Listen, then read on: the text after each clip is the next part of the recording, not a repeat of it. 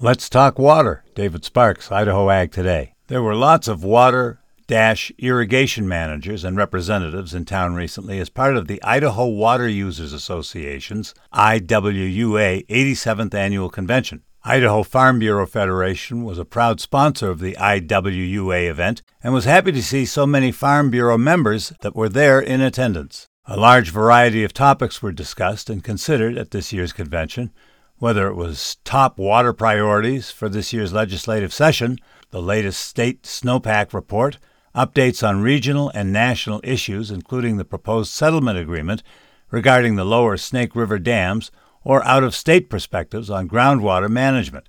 IWUA convention goers were able to learn about all of it. Attendees also had the chance to hear from newly appointed Idaho Department of Water Resources Director Matt Weaver.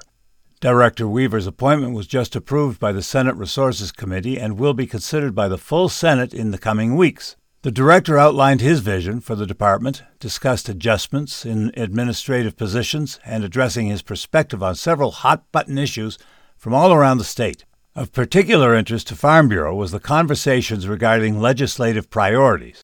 I hope you found this agricultural program both informative and useful. I'm David Sparks, proud to represent the Ag Information Network.